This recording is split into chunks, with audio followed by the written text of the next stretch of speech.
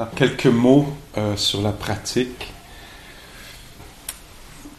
qui, j'espère, seront aidants d'une façon ou d'une autre.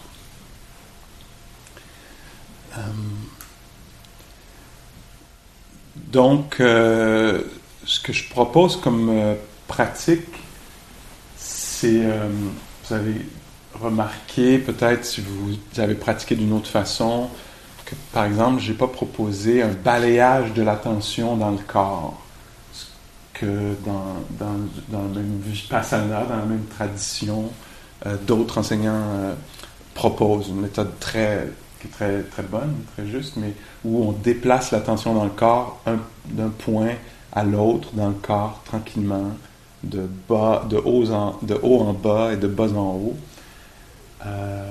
Bon, ça aurait pu être ça. J'aurais pu aussi parler beaucoup de l'attention à la respiration. Comment ancrer l'attention dans la respiration.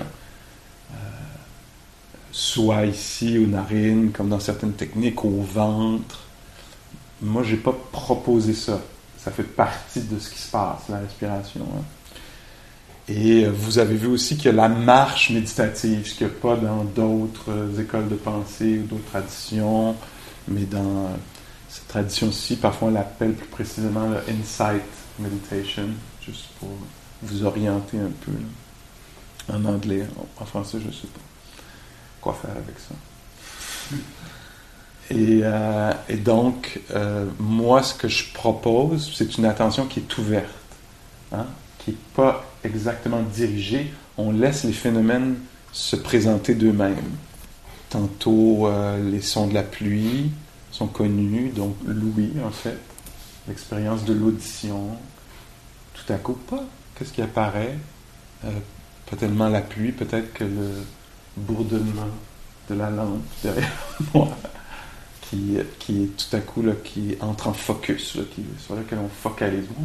Ça apparaît là, à l'avant-plan de l'expérience. Puis un autre moment, ça pourrait être la chaleur dans les pieds ou le froid dans les bras. Ce sont des phénomènes qui sont présents, qui sont en train de se produire. C'est ce qu'ils ont en commun. Mais il y a plusieurs phénomènes.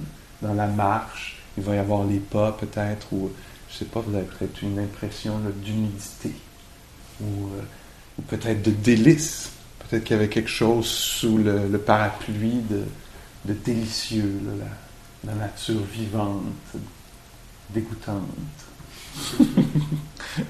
Quelque chose comme ça. Alors, c'est une série d'impressions. Ça peut, au début, être un peu désorientant. Hein? Ah, j'aimerais ça, juste avoir une technique là, où est-ce que j'amène l'attention systématiquement d'un point à un autre, où est-ce que on me demande de rester juste là, ici, là, à la lèvre supérieure, où l'air crée une légère pression en entrant ou en sortant, ou juste au ventre qui se gonfle et qui se dégonfle. Si vous voulez, vous pouvez jouer avec ça, puis aller vous lever, vous réfugier dans un aspect plus, dans un champ plus restreint de l'expérience humaine. Mais moi, je vais continuer à enseigner comme ça, parce que c'est en partie comme ça qu'on m'a enseigné. Puis parce que je trouve, ce que moi j'ai observé, c'est que c'est intégrable dans la vie, ça, après. Hein, parce que dans la vie, quand je suis au travail, des fois, mon attention doit aller sur l'autre qui est en train de me parler, avec qui je suis en train d'avoir un échange. Je ne peux pas être en train de balayer l'attention dans mon corps. T'sais. Je pourrais le faire un peu, mais l'attention ne serait pas sage, là. Elle ne serait pas portée au bon endroit. Donc, ou si j'étais juste là, je me souviens une fois, un conflit avec quelqu'un qui me dit, bon ben, moi je suggérais qu'on parle de ce qui se passait, puis cette personne-là disait, non, on va s'asseoir, on va respirer, on va mettre notre attention sur la respiration. Je trouvais que c'était une bonne idée pour une couple de minutes, comme pour se centrer, peut-être, découvrir, la respiration, c'est un bon accès aux émotions, hein, en mettant l'attention sur le corps qui respire, je vais découvrir que je suis chargé ou effondré ou agité ou calme, etc. Mais je m'imaginais qu'à un moment, ce serait bon de mettre l'attention bienveillante, honnête, courageuse sur le problème à résoudre, le malentendu. Et donc, c'est ce qui est proposé. Je me souviens, il y a quelques années, j'enseignais avec Catherine McGee et Yanai Patelsnik, quand j'enseignais en Angleterre. Et il y a un moment où, à un moment donné, dans la retraite, il y a quelqu'un qui a levé la main et qui a dit bon, moi, je suis plus à l'aise de rester juste sur la respiration. Est-ce que je pourrais demeurer juste avec la respiration? Ça me rassure, etc. Puis c'est moi qui faisais on était les trois profs là, mais c'était à mon tour de répondre à la question. T'sais. Donc j'ai dit, ben oui, si tu veux faire ça, fais ça. T'sais. Et là, Yanai, qui était un peu qui m'avait invité en fait à enseigner avec eux, a dit, excuse-moi Pascal, en fait, moi j'aimerais ça que non, que tu gardes ton attention ouverte. Puis ça va être un peu désorientant, mais tu pourrais trouver un avantage à faire ça. T'sais. Puis à la fin de la retraite, cette personne-là est venue me voir et elle m'a dit, ah, Pascal, je suis vraiment content que Yanai m'ait suggéré de continuer à garder l'attention ouverte, parce qu'en fait, c'est vrai qu'au début, j'étais un peu perdu, puis il y a trop d'affaires et ceci, cela, mais à un moment donné, oups, l'attention est devenue large. T'sais.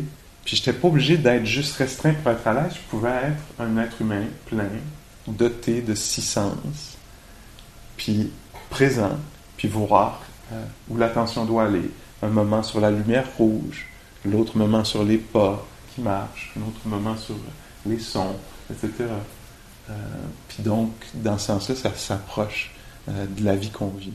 D'ailleurs, maintenant, ça me fait rire quand, des fois, peut-être que ça va être votre expérience, les gens me disent « Mais il y a trop d'affaires qui se passent, tu sais. » Je me dis « Ah, c'est drôle, mais tu as survécu jusqu'à aujourd'hui. » Puis en arrivant à la retraite, c'est pas comme si on t'avait donné 5 nouveaux sens. Là. Ils étaient déjà là. Donc, on peut se fier à notre expérience antérieure. Comme on a survécu avec 6 sens jusqu'à aujourd'hui, il y a des chances qu'on arrive là, pendant la retraite à vivre avec 6 sens. Mais, je nous l'accorde, c'est pas évident vivre avec 6 sens. Hein? Dans certains enseignements, on dit c'est comme s'il y avait constamment une maison avec 6 ouvertures, 6 portes et fenêtres ouvertes. T'sais. Parce que quand on s'assoit là, on ne peut pas fermer la porte de l'ouïe. Hein? S'il y a des sons, ils risquent d'être entendus. Les sensations non plus, on ne peut pas dire, bon, là, je vais fermer cette porte-là, plus de sensations. Ben non. Un être humain s'est exposé de cette façon-là. Tu pourrais dire, puis peut-être que vous, comme moi, avons rêvé de ça, là, à un moment donné, dire, bon, le plus de pensée, plus d'images, plus d'impressions du passé, qui semble être du passé, ou qui semble être du futur. T'sais. Mais non, tu es assis là, toi, puis ça continue de débarquer.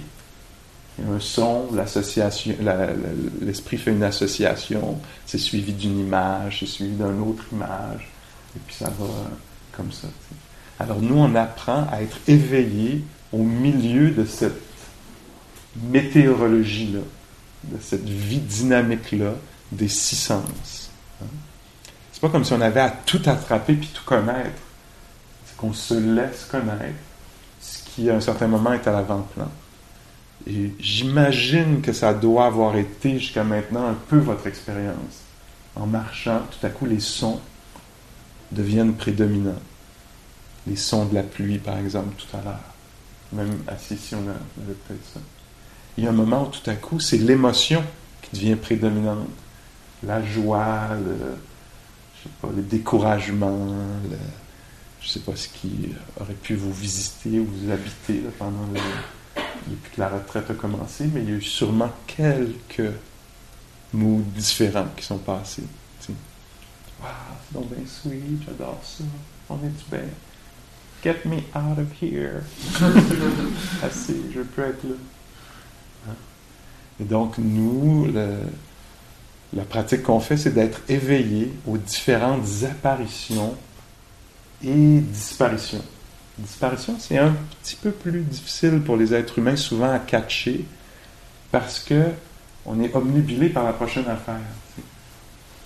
Et là, comme on ralentit un peu, on peut peut-être présenter ça comme ça, on ralentit un peu, ça nous permet de voir ou de sentir ou de vivre l'apparition de la pluie à travers l'ouïe, puis son passage, sa disparition. comme on n'est pas, on suit pas chacune de nos pensées et nos émotions, on est éveillé à leur présence, à leur apparition. Il y a des possibilités aussi qu'on voit leur disparition, qu'on voit une idée apparaître et disparaître. C'est aussi une raison pourquoi on s'assoit comme ça dans l'immobilité. Parce que quand on est préoccupé, occupé, des choses à faire, on ne peut pas bien voir le mouvement des choses. Alors nous, on s'assoit comme ça, je donne une forme très simple, puis là, on voit monter les vagues d'impatience. Sonnait la maudite cloche. Puis ça passe, tu sais.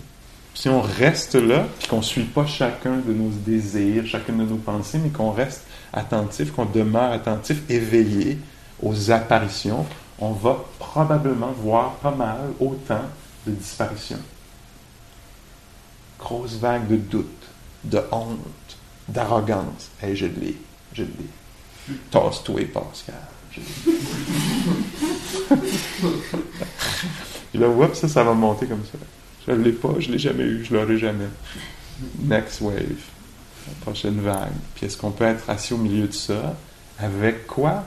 Avec le même calme, le même intérêt, la même bienveillance. Puis là, il y a ces passages-là.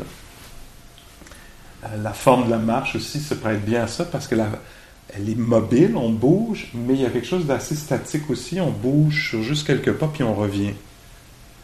Fait que ça nous permet aussi, dans cette forme-là, qui reste une forme assez simple, répétée, ça nous permet de voir toutes sortes de choses apparaître et disparaître.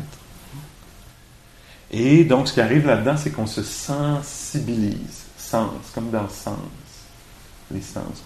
On se sensibilise, on se conscientise, comme dans pleine conscience. On devient conscient de ce qui est réellement en train de se passer.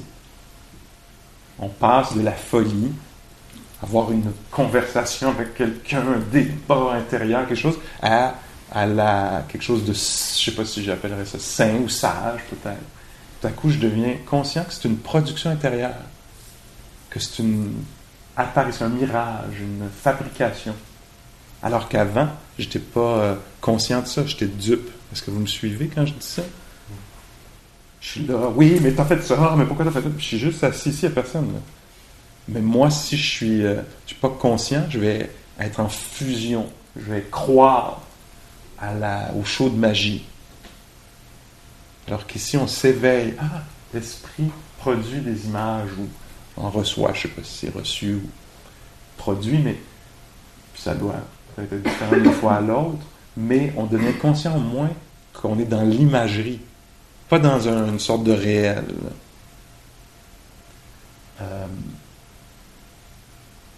Le processus est un peu similaire avec les émotions. Quand, peut-être habituellement, on est en fusion avec les émotions. Alors, je suis impatient, je ne suis pas conscient d'être impatient, c'est juste que ça va donc bien pas vite. Ça a l'air d'être la réalité. Dans la pratique, ici, je m'éveille à ça, je deviens conscient. Waouh! Sous l'emprise de l'impatience. Un verbe que Patricia Genoux utilise, les deux genoux, Patricia Charles utilise quand les enseignants européens, eux, ils utilisent le verbe que je trouve très juste de adhérer. Ils disent quand on adhère à une émotion. J'aime bien adhérer à ça comme quand on adhère à, je ne sais pas quoi, un club. Hein? C'est ça qu'on fait. On adhère à un système de pensée, on adhère, ou adhérer comme dans adhésif. On adhère, on se colle à. Mais eux, quand ils enseignent, il me semble qu'ils reviennent souvent avec ce verbe-là que je trouve très juste. On ne veut pas adhérer aux émotions. On veut être éveillé, conscient des émotions. Alors, si par exemple il y a une vague de mélancolie, je ne sais pas trop quoi, j'étais jeune, cela, à telle époque, jadis, quand tout était parfait avec celui-ci ou celle-là, ou ceci ou cela. Là, d'être éveillé au lieu de partir dans la mélancolie, puis d'être sous l'emprise, sous le charme, séduit, envahi, avalé, absorbé, sous occupation, occupé par. Je m'éveille, au lieu d'adhérer, donc, je m'éveille à, waouh, la mélancolie. Ça a cette saveur-là quand tout à coup c'est là-bas, jadis. Puis il y a cette illusion-là que c'est pas ici, que c'est ailleurs. Ou quand le désir nous prend, que je veux être ailleurs, être quelqu'un d'autre, vivre autre chose. Puis là, tout à coup, au lieu d'adhérer, au lieu d'être en fusion, au lieu de croire, d'être dupe de ces différents verbes là, pour passer le message.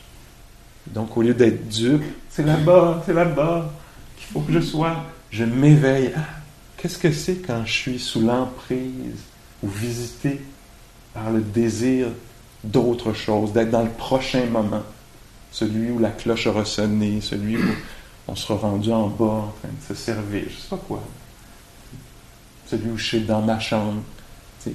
Alors s'il y a ça, quand je vais être rendu chez nous avec mon chat, si je peux m'éveiller à ça, qu'est-ce que c'est cette expérience-là? Puis révéler peut-être le stress là-dedans, dans le vouloir être ailleurs, croire. C'est des croyances aussi dont on parle. Tout à coup, croire, adhérer à une croyance, que c'est chez nous. Pourtant, quand j'étais chez nous, je voulais être ici. Parce que ça me semblait que ça va être à la retraite, à Sutton, dans les cantons de l'Est, avec Pascal. Là, on va être bien. Là, t'arrives ici. Non! C'est chez nous, avec le chat. Mon chat. Il est tout pour moi.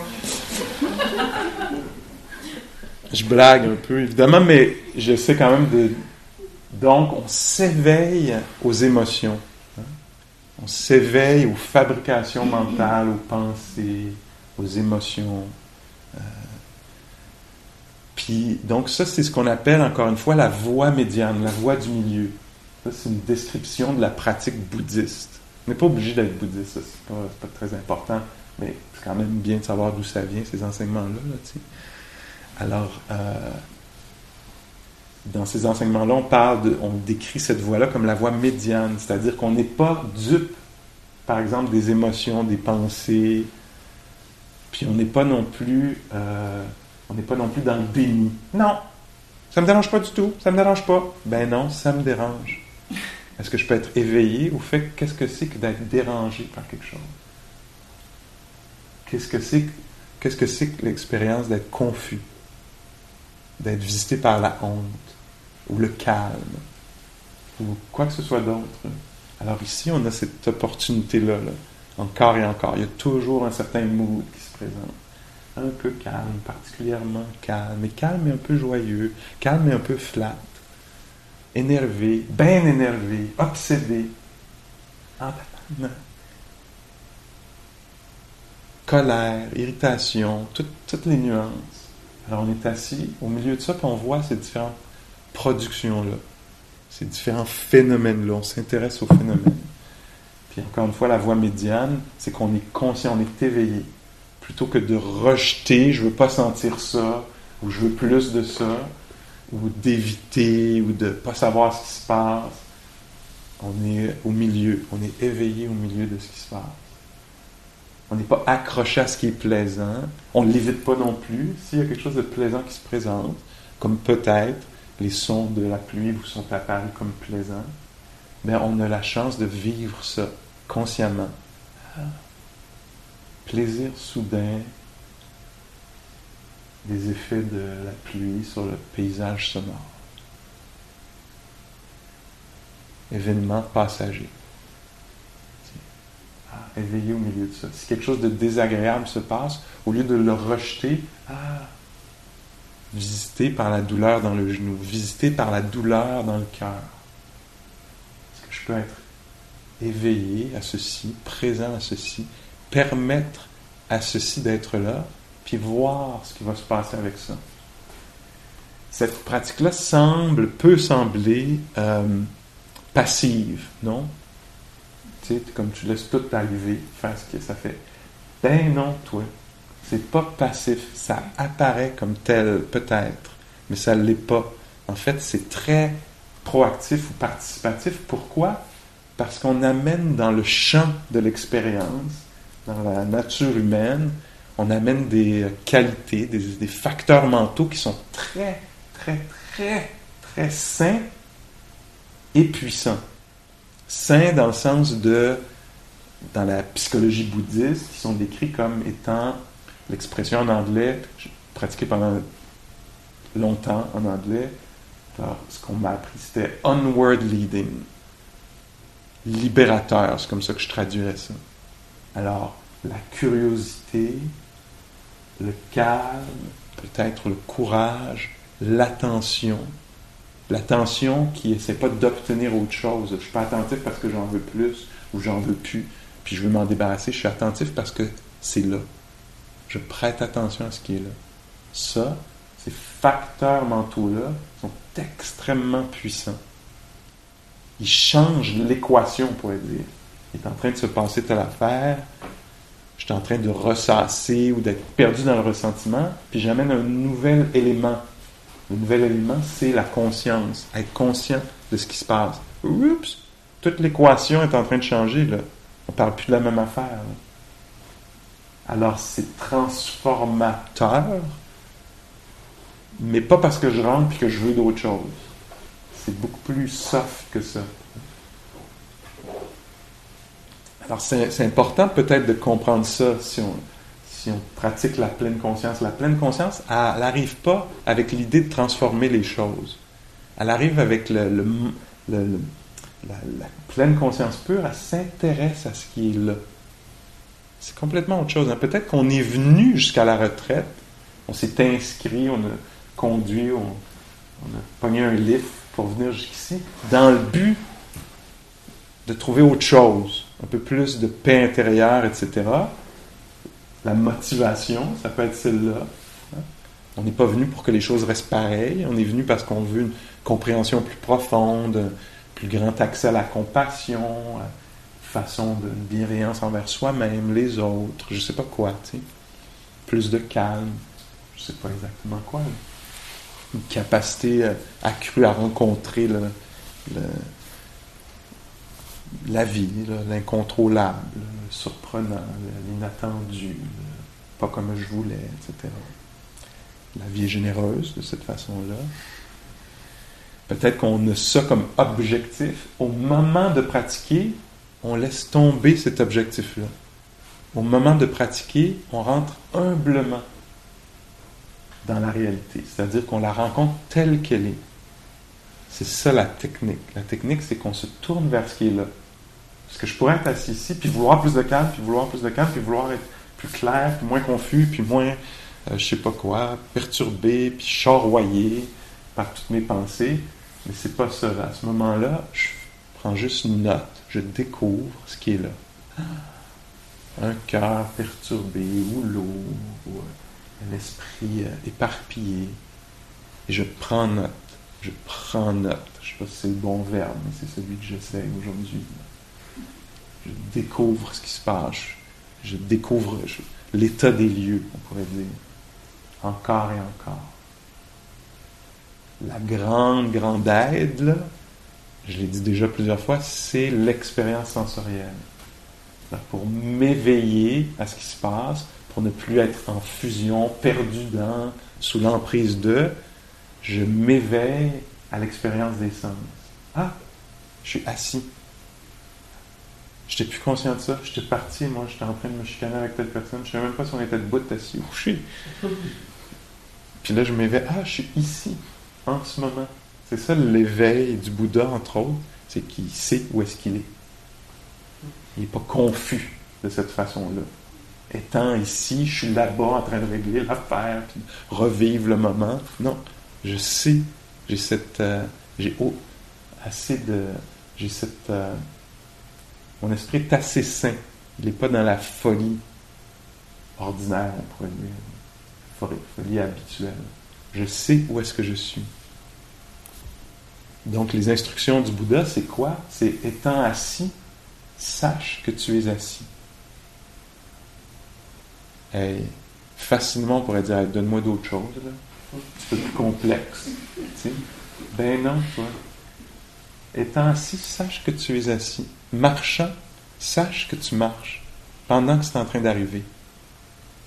C'est pas habituel pour nous, marchant, de savoir qu'on marche. D'habitude, on marche, puis on est en train de penser, ouais, mais demain, là, tu sais, quand même, je sais pas quoi. Et là, la pratique devient extrêmement simple. Marchant, sache que tu marches. Étant assis, sache que tu es assis. Respirant, sache que ça respire. Inspirant, sache qu'il s'agit d'une inspiration. Non, mais tu comprends pas le reste de ma vie. Non. La proposition, c'est essayer de t'éveiller au fait qu'il se passe quelque chose réellement ici. Que ça entend. Que ça voit en ce moment. Que ça, je sais pas quoi, picote dans les orteils. Alors, les instructions du Bouddha, c'est la posture, pas dans le but de l'améliorer, dans le but d'être conscient de la posture dans laquelle on est. Les instructions du Bouddha, c'est la respiration, être conscient que ça respire, toutes des choses qui se passent au moment présent. Il nous invite à être conscient des actions du corps. Donc, je le disais, au moment de déplier le bras, elle sait qu'elle déplie le bras. Elle n'est pas comme juste focalisée sur « en me parlant un autre Rice Krispies au chocolat ».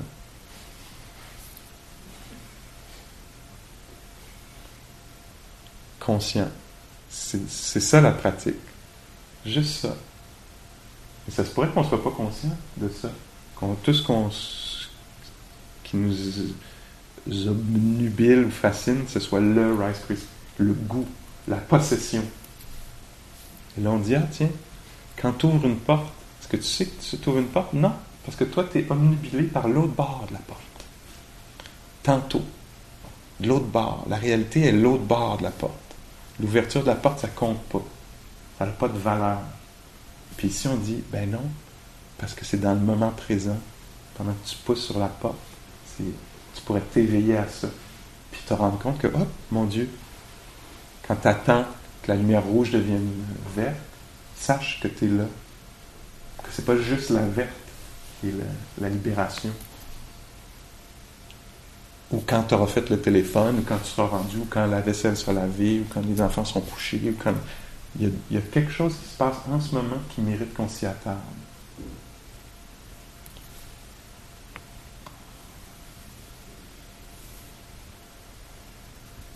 Alors, il y a un changement de valeur, là, parce que malgré nous, pour plusieurs d'entre nous, on donne de la valeur à la prochaine affaire ou l'autre affaire qui a eu lieu. Puis là, ici, on réajuste de cette façon-là. On essaye ça.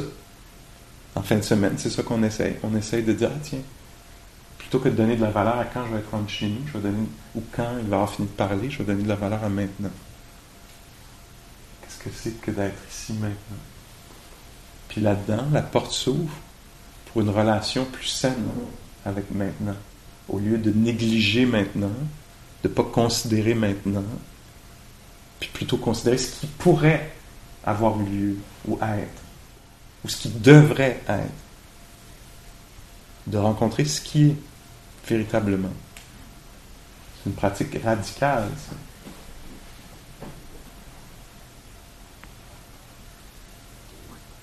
Puis donc, une pratique de renoncement. On apprend à renoncer à quoi? On renonce pas là à...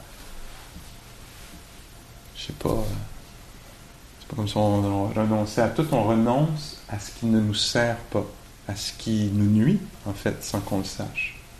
Cette obsession-là de l'autre moment, de ce qui aurait pu être, de qui je pourrais être. Mais non, on laisse tomber ça, puis on découvre ce qui est là. Même si c'est tout croche. Puis là-dedans, encore une fois, l'ouverture du cœur est possible, la compassion. Ah, c'est pas comme je voudrais, c'est comme ça. Est-ce que je peux être avec ça? Cette expérience universelle-là, d'être séparé de ce que je veux. Chacun d'entre nous, là, on pourrait dire, tiens, faisons un cercle, puis on va se raconter des histoires d'être séparé de ce qu'on veut. Hey, on pourrait faire un mot ou deux. On aurait toutes des histoires à raconter. Ah, ben moi, je pensais que telle affaire allait se passer de même, puis c'est pas de même, ça s'est passé. Ah, ben moi, il y a telle autre affaire aussi, que je pensais qu'elle allait se passer de même. Est-ce que vous reconnaissez ça dans votre expérience? Il y a ça. Donc nous, on s'attendrit à ça. Ah, c'est pas exact. Je pensais que ça allait être un peu plus frais. Mais c'est comme ça. Je peux-tu rencontrer ça? Au lieu de rester pris avec oui, mais, ça aurait pu, ça devrait, pourquoi, c'est pas. Qu'est-ce qui est là? Wow. Donc ça ici maintenant, puis pour tous les aspects de notre vie là où ça s'applique. Alors on apprend comment être avec les choses telles qu'elles sont. Ça c'est vraiment la description de la pratique bouddhique. Apprendre à rencontrer la réalité telle qu'elle est. Pas telle qu'elle devrait être, mais telle qu'elle est. Puis je parle là, de... Donc ici, ce qu'on fait ici, là, sur le coussin, la chaise, en marchant, en étant debout, quand on pratique debout, en mangeant, tout ça, c'est à cette échelle-là, mais cette capacité-là, ces habiletés-là, ils vont se transférer, s'intégrer à notre vie, à toute échelle. C'est-à-dire que, par exemple, je ne sais pas si on parle de sexisme ou de racisme, de choses beaucoup plus larges, peut-être de choses sociétales. Ben, au lieu de... On va pouvoir dire, tiens, c'est de même en ce moment, toi. Aïe, aïe. C'est comme ça. On va pouvoir voir plus clairement ce qui se passe. Et là, entrer en relation avec ce qui se passe. C'est vrai, il faut qu'on fasse quelque chose parce qu'on pourrait perdre énormément d'énergie. Ça peut pas être de même, ça peut pas être de même. Pourquoi c'est de même? Ça peut pas de bon sens que ce soit de même. Puis là, perte de sommeil, perte de colère, agressivité, tu sais, pour vivre dans le monde qu'on vit, avec les changements qui se produisent, les inégalités qui sont là, ça prend énormément de stabilité pour vivre notre petite vie personnelle.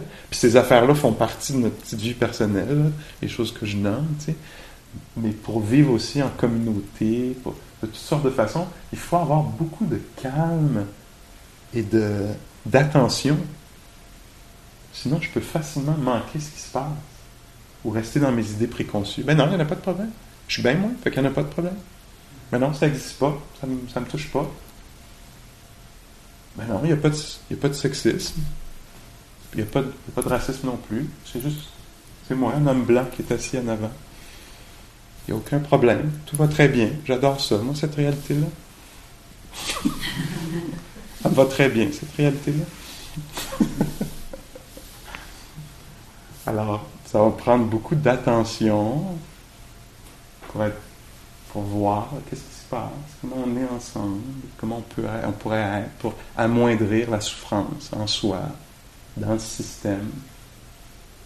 Voir où est-ce que ça blesse, là, où est-ce qu'il y a exagération, où est-ce qu'il y a manque de considération, etc. Dans notre vie personnelle, dans nos relations.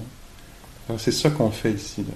On s'applique à développer des habiletés qui vont nous aider à être là où on est, d'une façon calme et attentive, courageuse, pour pouvoir s'occuper de ce qui se passe là où on va être. Là, ça prend la forme de l'assise et de la marche. Tantôt, ça va prendre la forme d'une réunion au travail, ça va prendre la forme de... je sais pas quelle autre forme, là.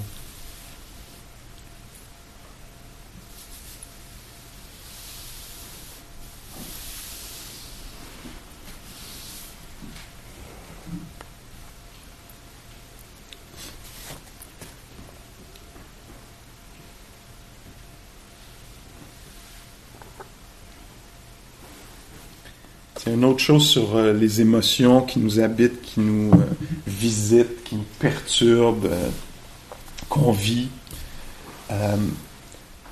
Il y a quelques mois, là, je pense maintenant, quand Joseph Goldstein, mon prof à moi, le prof de Roxane aussi, peut-être quelqu'un que vous connaissez, avec qui vous avez pratiqué ou que vous écoutez sur Dharma Seed, Joseph est venu à Montréal, puis... pour une fin de semaine d'enseignement. C'est quelqu'un qui enseigne là, depuis, je sais pas quoi, là, 40 ans, certainement. Comme une genre de sommité, là, ici en Occident. Puis pendant la fin de semaine, donc j'écoutais ses enseignements, je pratiquais. Puis l'affaire qui m'a particulièrement touché autour des états mentaux, puis c'est ça que je lui disais, j'ai l'impression que moi, c'est ça que j'entendais là, presque dans tous tes enseignements, tes réponses aux questions, etc. Il y a quelque chose qui revenait constamment. c'est comme ça que ça m'apparaissait à moi, puis c'était ça l'enseignement que je recevais qui me semblait juste et bon, là, bienvenu. J'avais tout le temps l'impression qu'il proposait, qu'il suggérait, qu'il nous rappelait peut-être, nous enseignait que les émotions qu'on vit, voyez si c'est vrai pour vous. Moi, une vieille croyance que j'ai, je retombe tout le temps là-dessus, tu sais qu'il faut tout le temps que je la questionne, celle-là, mais facilement, sans le savoir, une croyance inconsciente que je pourrais avoir, c'est que je subis mes émotions. Comme les émotions, ben c'est ça. Là, je suis triste, fait que je suis triste. Là, je suis en maudit, fait que je suis en maudit. Là, je suis impatient, fait que je suis impatient. Ou ben là, ça donne que je suis bonne humeur, fait que je suis bonne humeur. Tu sais. Est-ce que vous reconnaissez un peu quelque chose là-dedans? Qu'il y a des émotions, puis que c'est ça. Puis là, il faut que je deal avec. Tu sais. Puis lui, ce que je l'entendais suggérer, c'est que, attention, en fait, on peut raffiner son esprit un peu, puis il y a un peu de jeu de possible là. Puis qu'est-ce qui fait qu'il y a un jeu ou un choix, on pourrait dire, possible? Quel élément amène le choix? C'est la conscience, c'est d'être conscient. Je donne 2 exemples qui étaient marquants pour moi pendant le week-end. Il y a un moment donné où, bon, on pratiquait comme ça, là. On pratiquait ces valeurs-là. La valeur du calme, la valeur de l'écoute, la valeur d'être intéressé, curieux, de s'approcher des phénomènes. Tu sais. Toutes ces valeurs-là. Les valeurs de respect, de bienveillance, de comment vivre dans l'espace ensemble sans abuser les uns les autres, en considérant les uns les autres, en donnant de la place aux besoins les uns des autres, etc. Puis donc, il y a quelqu'un qui a levé sa main et qui a dit « Mais tu sais, quand je vois ça, là, cette façon-là, là, ce dont on parle, ce qu'on pratique, ce qu'on valorise, moi, dans mon milieu de travail, c'est pas là, pas en tout. C'est pas ça qui est valorisé. » Puis, comment je l'ai entendu, en tout cas, la personne disait bon, il y a des valeurs de peut-être compétition, d'avancement à tout prix, d'accumulation, on est beaucoup dans la comparaison plutôt que d'être dans reconnaître l'universel de l'expérience humaine. Tu sais, je parle, c'est universel, on est souvent séparés de ce qu'on veut, on n'est pas en contrôle exactement de la réalité, on ne sait pas ce qui s'en vient, on est tous devant l'inconnu, hein? On ne sait pas quand la maladie va arriver, quand la perte, on ne sait pas comment les choses vont tourner. Hein? Peut-être des projets, des idées, des attentes, des suppositions, etc. Mais on ne sait pas, bon, on a tout ça en commun. Puis là, cette personne disait, mais moi, dans le milieu où je suis, c'est pas ça, c'est plutôt la comparaison, la compétition, etc. Puis, et donc, cette personne-là disait, et ça me rend triste, et les mots étaient en anglais, it makes me sad, and I feel sorrow. Donc, comment j'avais traduit ça déjà? Ça me rend triste, puis c'est accablant. Attends, je vais utiliser ce mot-là. Parce que j'ai l'impression que c'est comme ça aussi que Joseph le pognait un peu. Puis il dit, attention, fais attention, je comprends ce que tu décris, je reconnais ce que tu décris, donc le milieu, c'est factuel. Là. Tu dis, on valorise plus dans ce milieu-là la compétition, puis l'obtention, puis l'avancement, que le respect, la communauté, etc. Puis donc, pour toi, tu dis, il y a une part de ça qui est triste. Parce que ce qui est riche, ce qui est beau, on le reconnaît pas. Puis ce qui est troublant, puis stressant pour tout le monde, on le valorise comme étant ayant de la valeur, comme étant riche. Alors c'est triste de voir ça. Puis accablant, mettons que je le traduis par ce mot-là, là, douloureux, accablant, je ne sais pas si vous avez un autre mot pour ça. Désespérant, mettons. Mais là, Joseph disait ça, fais attention parce que c'est le même événement qui se passe, puis tu as 2 réponses. Puis il disait, moi je vois que des fois les choses sont tristes, parce qu'on constate quelque chose, c'est triste, mais c'est pas accablant. Accablant, c'est autre chose. Là. Accablant, c'est énergivore. Accablant, ça effondre, ça écrase, ça... Hein? Accablant, tu ne veux pas vivre dans accablant trop longtemps. Là. Être accablé, ça risque de mener vers créer une spirale descendante. Là. Mais Fait qu'il disait, fais attention quand tu as ces réflexions-là, quand tu notes le milieu dans lequel tu es, fais très attention à toi, comment tu reçois ça. Parce qu'il y a peut-être une possibilité, peut-être qu'en devenant intéressé par ta réception ou réaction, ou comment tu es touché, peut-être que tu peux choisir, ayant les deux, parce que lui disait, moi je trouve que triste, des fois c'est pas accablant triste. Quelque chose, on peut constater que quelque chose est triste, puis rester équilibré là-dedans. Puis il disait, moi je te suggère de faire attention parce que si tu ressens les deux, ça veut peut-être dire qu'il y a une possibilité d'en développer une réponse plus que l'autre. C'est intéressant, non? Moi, j'étais tellement content d'entendre ça. Je me disais, waouh! C'est-à-dire que quand il se passe quelque chose, si je deviens éveillé à Pascal, grosse charge d'impatience ou de réactivité, bien, en fait, je le vois régulièrement. Si je deviens conscient d'être accablé par quelque chose, puis que je le nomme, puis je le reconnais, hey, Pascal, t'es accablé par ceci. Ah, c'est accablant pour toi. Qu'est-ce qui se passe dans ce moment-là? Ce que j'insère, ce que j'amène dans le champ, c'est j'ai une invitation à l'équilibre, la compassion. Ah, c'est dur pour toi, Pascal. Au lieu de oh, ça marchera jamais. Ah, t'es accablé en ce moment. C'est délicat. Il faut porter ça avec soin. Être accablé. Tu sais. Fait qu'il faut amener le baume, peut-être, de la compassion, du calme, inviter le chaos. Puis savoir, OK, je ne veux pas nourrir, être accablé. Je veux nourrir autre chose. C'est accablant, ça l'est, je suis accablé, mais je veux nourrir plus quoi? La bienveillance, la compassion, l'équilibre. Est-ce que ça peut être OK que c'est comme ça en ce moment? Tu sais pas ce qui va arriver, mettons. Ah, ça se passe pas comme tu veux, Pascal. Est-ce que ça peut être OK? Est-ce que ça peut être connu? Ah, séparé de ce que tu veux. Wow, ça c'est une expérience difficile. Est-ce que ça peut être OK? Est-ce que tu peux rencontrer ça? Est-ce qu'on peut se tourner vers ça plutôt que de s'effondrer, éviter, se sauver? Dire que, ah oui. Puis donc, pour moi, c'est ça la pratique. Là. Il y avait une autre personne qui racontait une histoire comme celle-là. C'était un parent qui parlait d'un de ses enfants qui semblait être un enfant adulte. Je ne sais pas si c'est le cas, j'ai peut-être projeté ça, mais je semblais comprendre ça dans le truc. Puis la personne disait, ben là, cet enfant-là fait des choix qui vont probablement mener vers... qui vont avoir des conséquences là, qui pourraient être difficiles à porter plus tard, etc. T'sais. Puis la personne décrivait de la même façon deux façons d'être avec ça. T'sais. Il disait, des fois, bon, je suis capable, hein, puis des fois, ça me... Puis évidemment, il va y avoir ces fluctuations-là. Mais encore une fois, Joseph disait, ah, deviens très intéressé par l'un et par l'autre.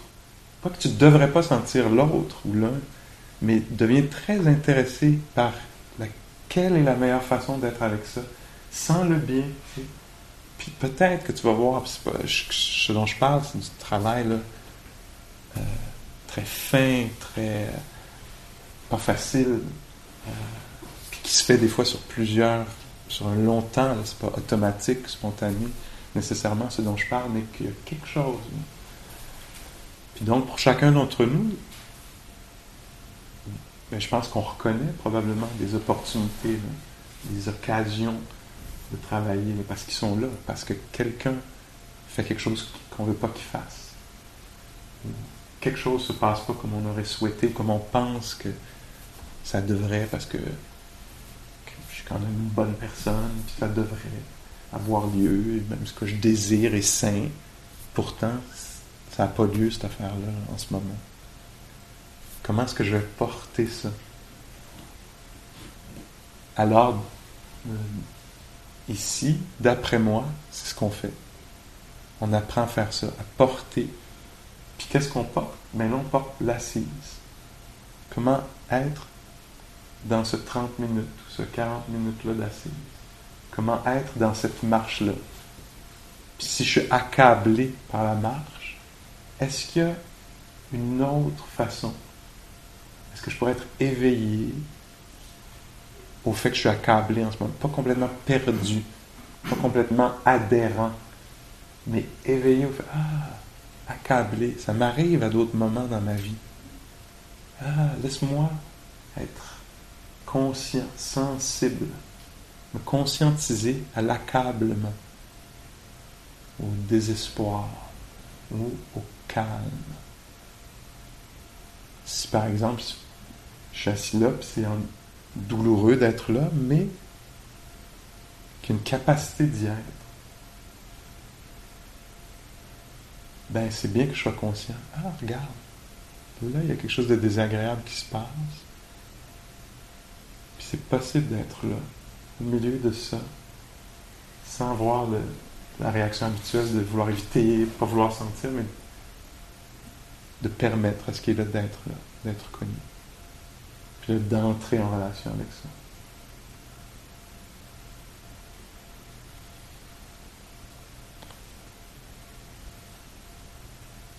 Ce que je propose, c'est pas... ce qui est proposé, c'est pas de devenir un tapis sur lequel tout le monde peut marcher parce que je suis capable d'être avec. C'est une façon de se tourner vers ce qui se passe pour avoir accès à de la créativité.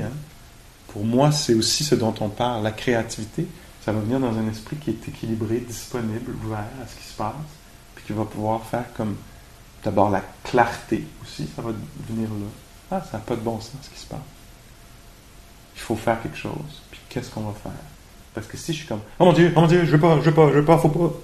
Il y a pas beaucoup de jeu là-dedans, d'après moi, d'après ce que j'ai observé dans ma propre vie, d'après ce que je comprends des enseignements, puis de ce que j'ai vu chez les autres pratiquants avec qui je discute.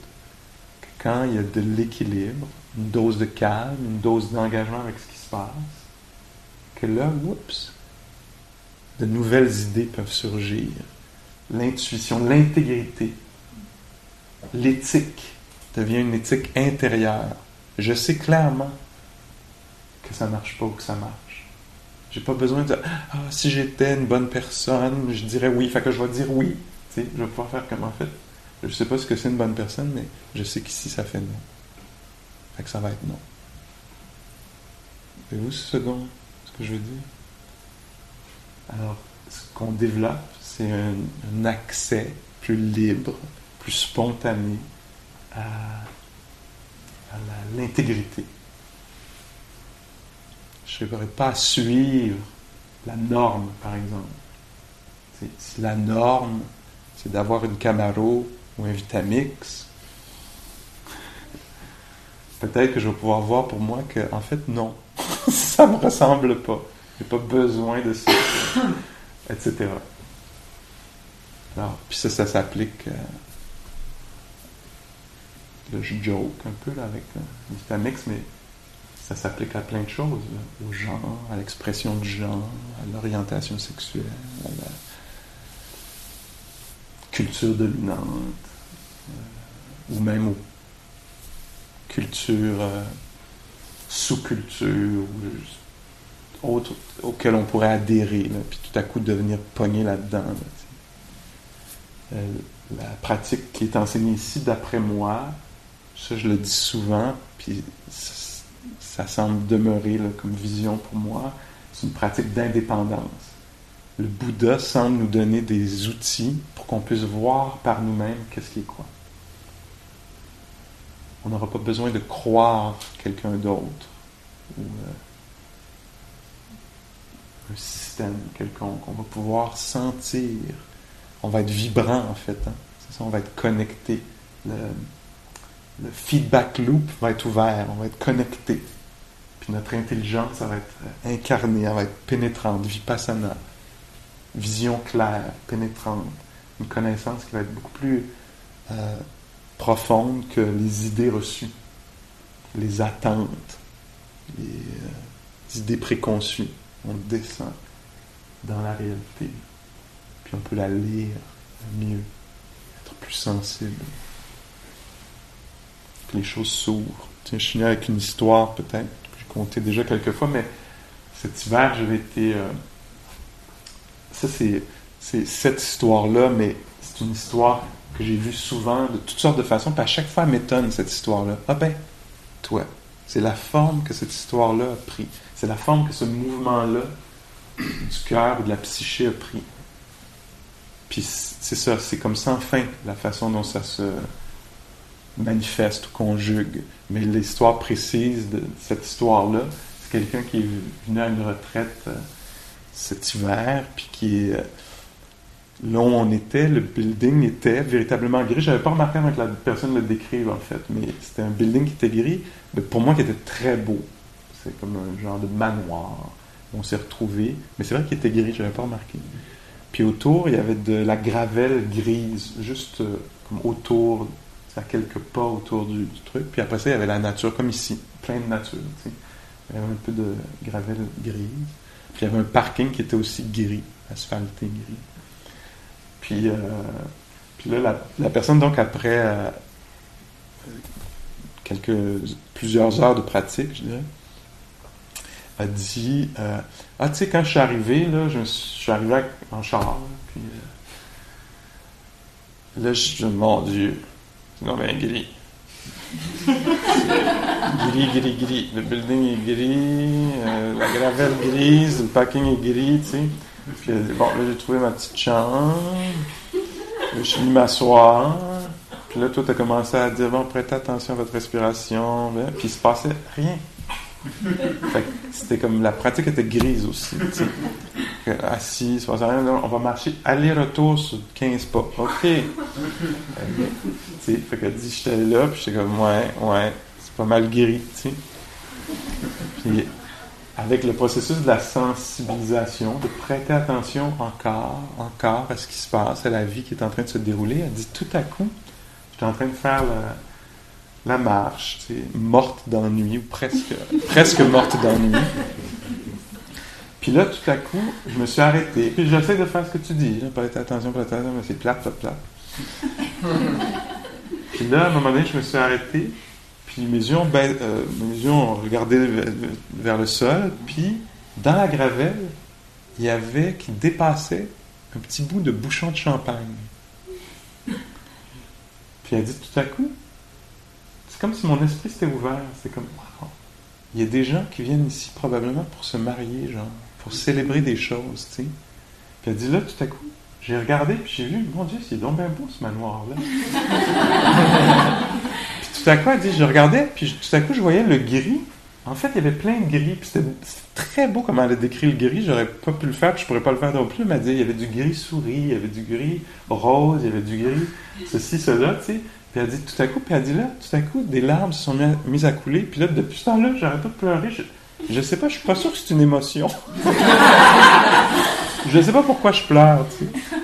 Puis là, je disais, ben, ça se peut-tu qu'il y ait une sorte de sensibilité. Là, t'es pas dans l'idée préconçue que c'est plate.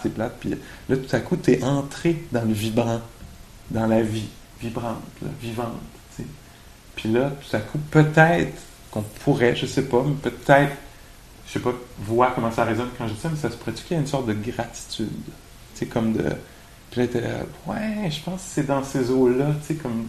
Je me trouve chanceuse d'être ici, là, je suis contente d'être venue, je trouve que c'est un bon choix de venir, tu sais, tout ça. Puis là, je disais, ben là, peut-être que quand tu vas arriver à la maison, peut-être que tu vas percevoir, peut-être que tu es en train de t'entraîner à avoir cette ouverture-là. Pour que quand tu vas arriver à la maison, ce ne sera pas juste ton chum ou ta blonde, je ne sais pas trop quoi, que tu as depuis 15 ans, puis ou juste 6 mois, puis c'est déjà assez pour... savoir c'est quoi cette personne-là. Puis, t'es habitué, ben oui, c'est lui, c'est elle, c'est cette personne-là. Tu sais. Peut-être qu'il va y avoir quelque chose qui va être. Tu sais, puis peut-être que quand tu vas marcher dans ta ville ou sur ta rue, tu vas être un petit peu plus attentive, disponible à la qualité de l'air aujourd'hui. Ah, mon Dieu. Tu sais, la rue est plus active, plus calme, plus comme ça. Tu sais.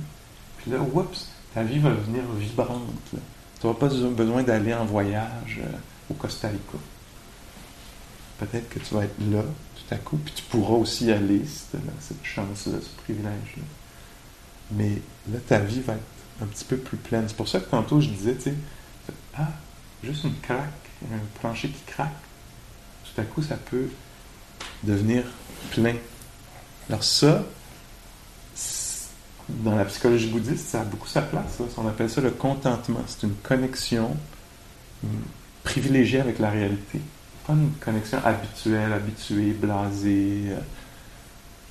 superficielle avec la réalité. C'est une connexion un petit peu plus généreuse, un petit peu plus pleine avec la réalité, qui fait que tout à coup, oups, les choses se mettent à ressortir. L'ouïe, par exemple, je l'ai nommé déjà quelques fois, devient un phénomène presque exceptionnel ou étonnant. Wow, entendre, voir.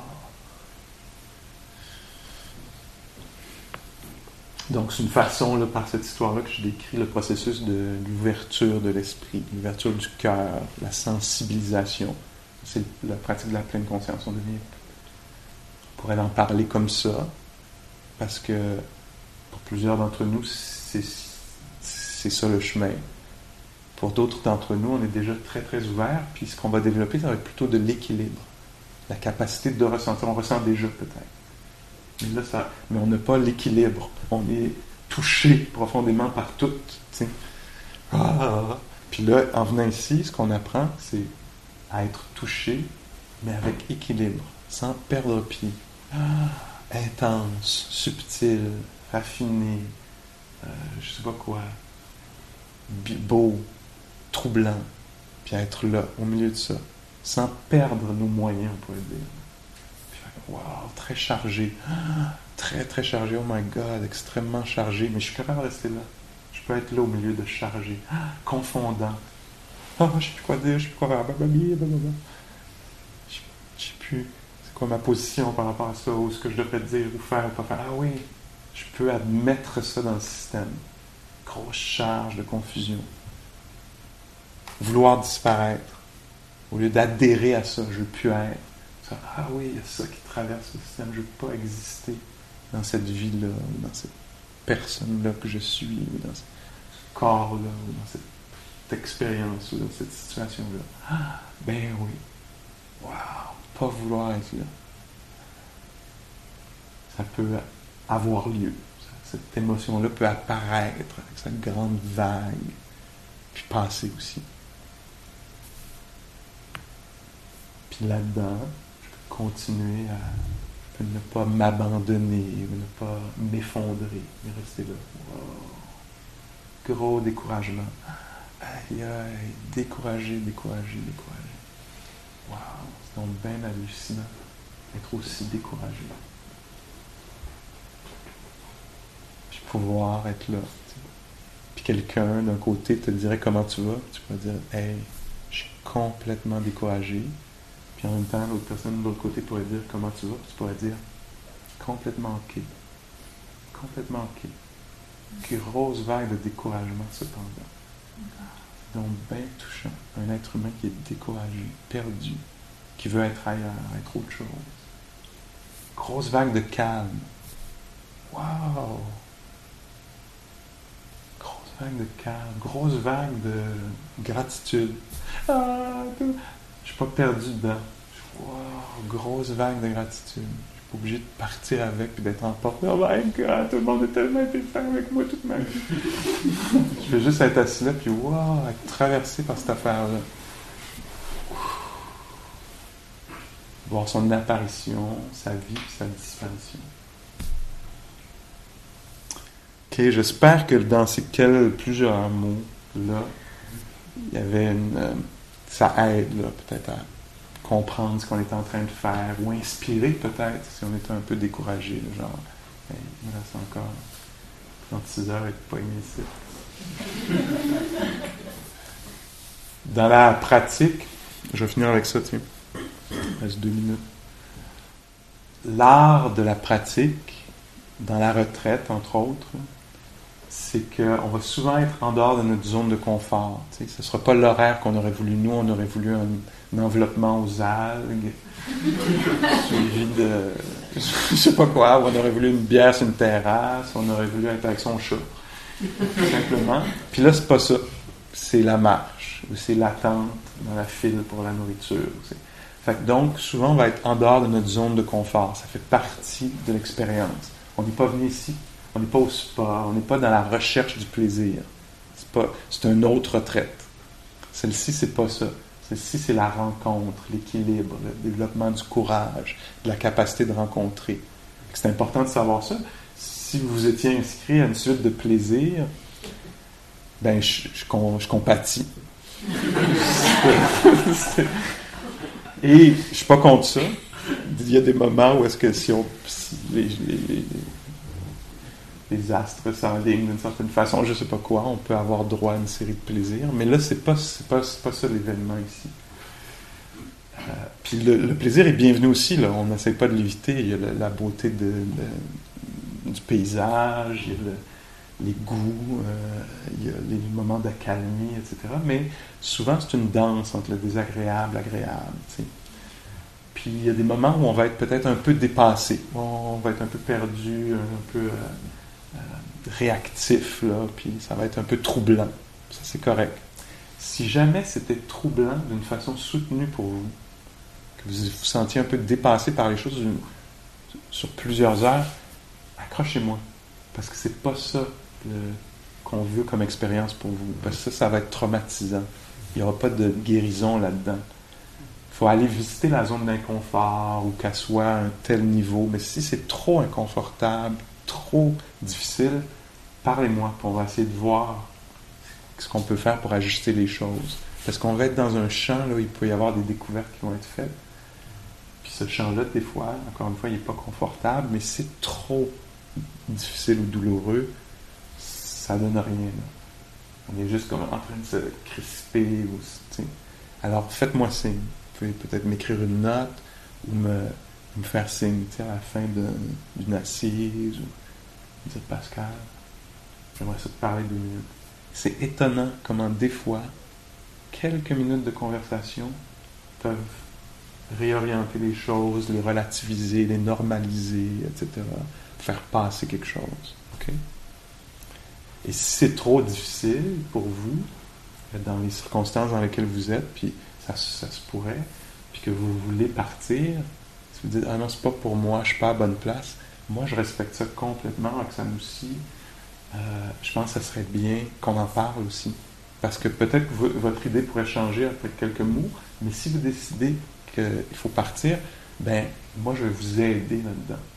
Je vais essayer de rendre ça le plus facile possible, que ça sente bien, que ça semble être la bonne décision, pour que vous puissiez partir en vous sentant bien, plutôt que avec l'idée que j'ai failli, que c'est un échec, que j'ai dû me sauver. Mais non, il n'y a pas de ça. Là. Ça peut être la bonne décision, là, si vous sentez que c'est pas la bonne chose au bon moment, quoi que ce soit comme ça. OK? OK. Alors là, magie, le repas est peut-être servi.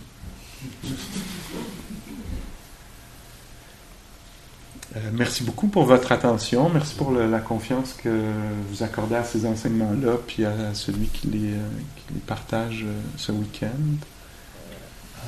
Puis voyons voir comment ça va évoluer, cette affaire-là. OK? Merci.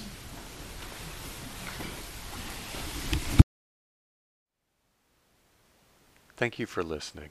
To learn how you can support the teachers and Dharma Seed, please visit dharmaseed.org/donate.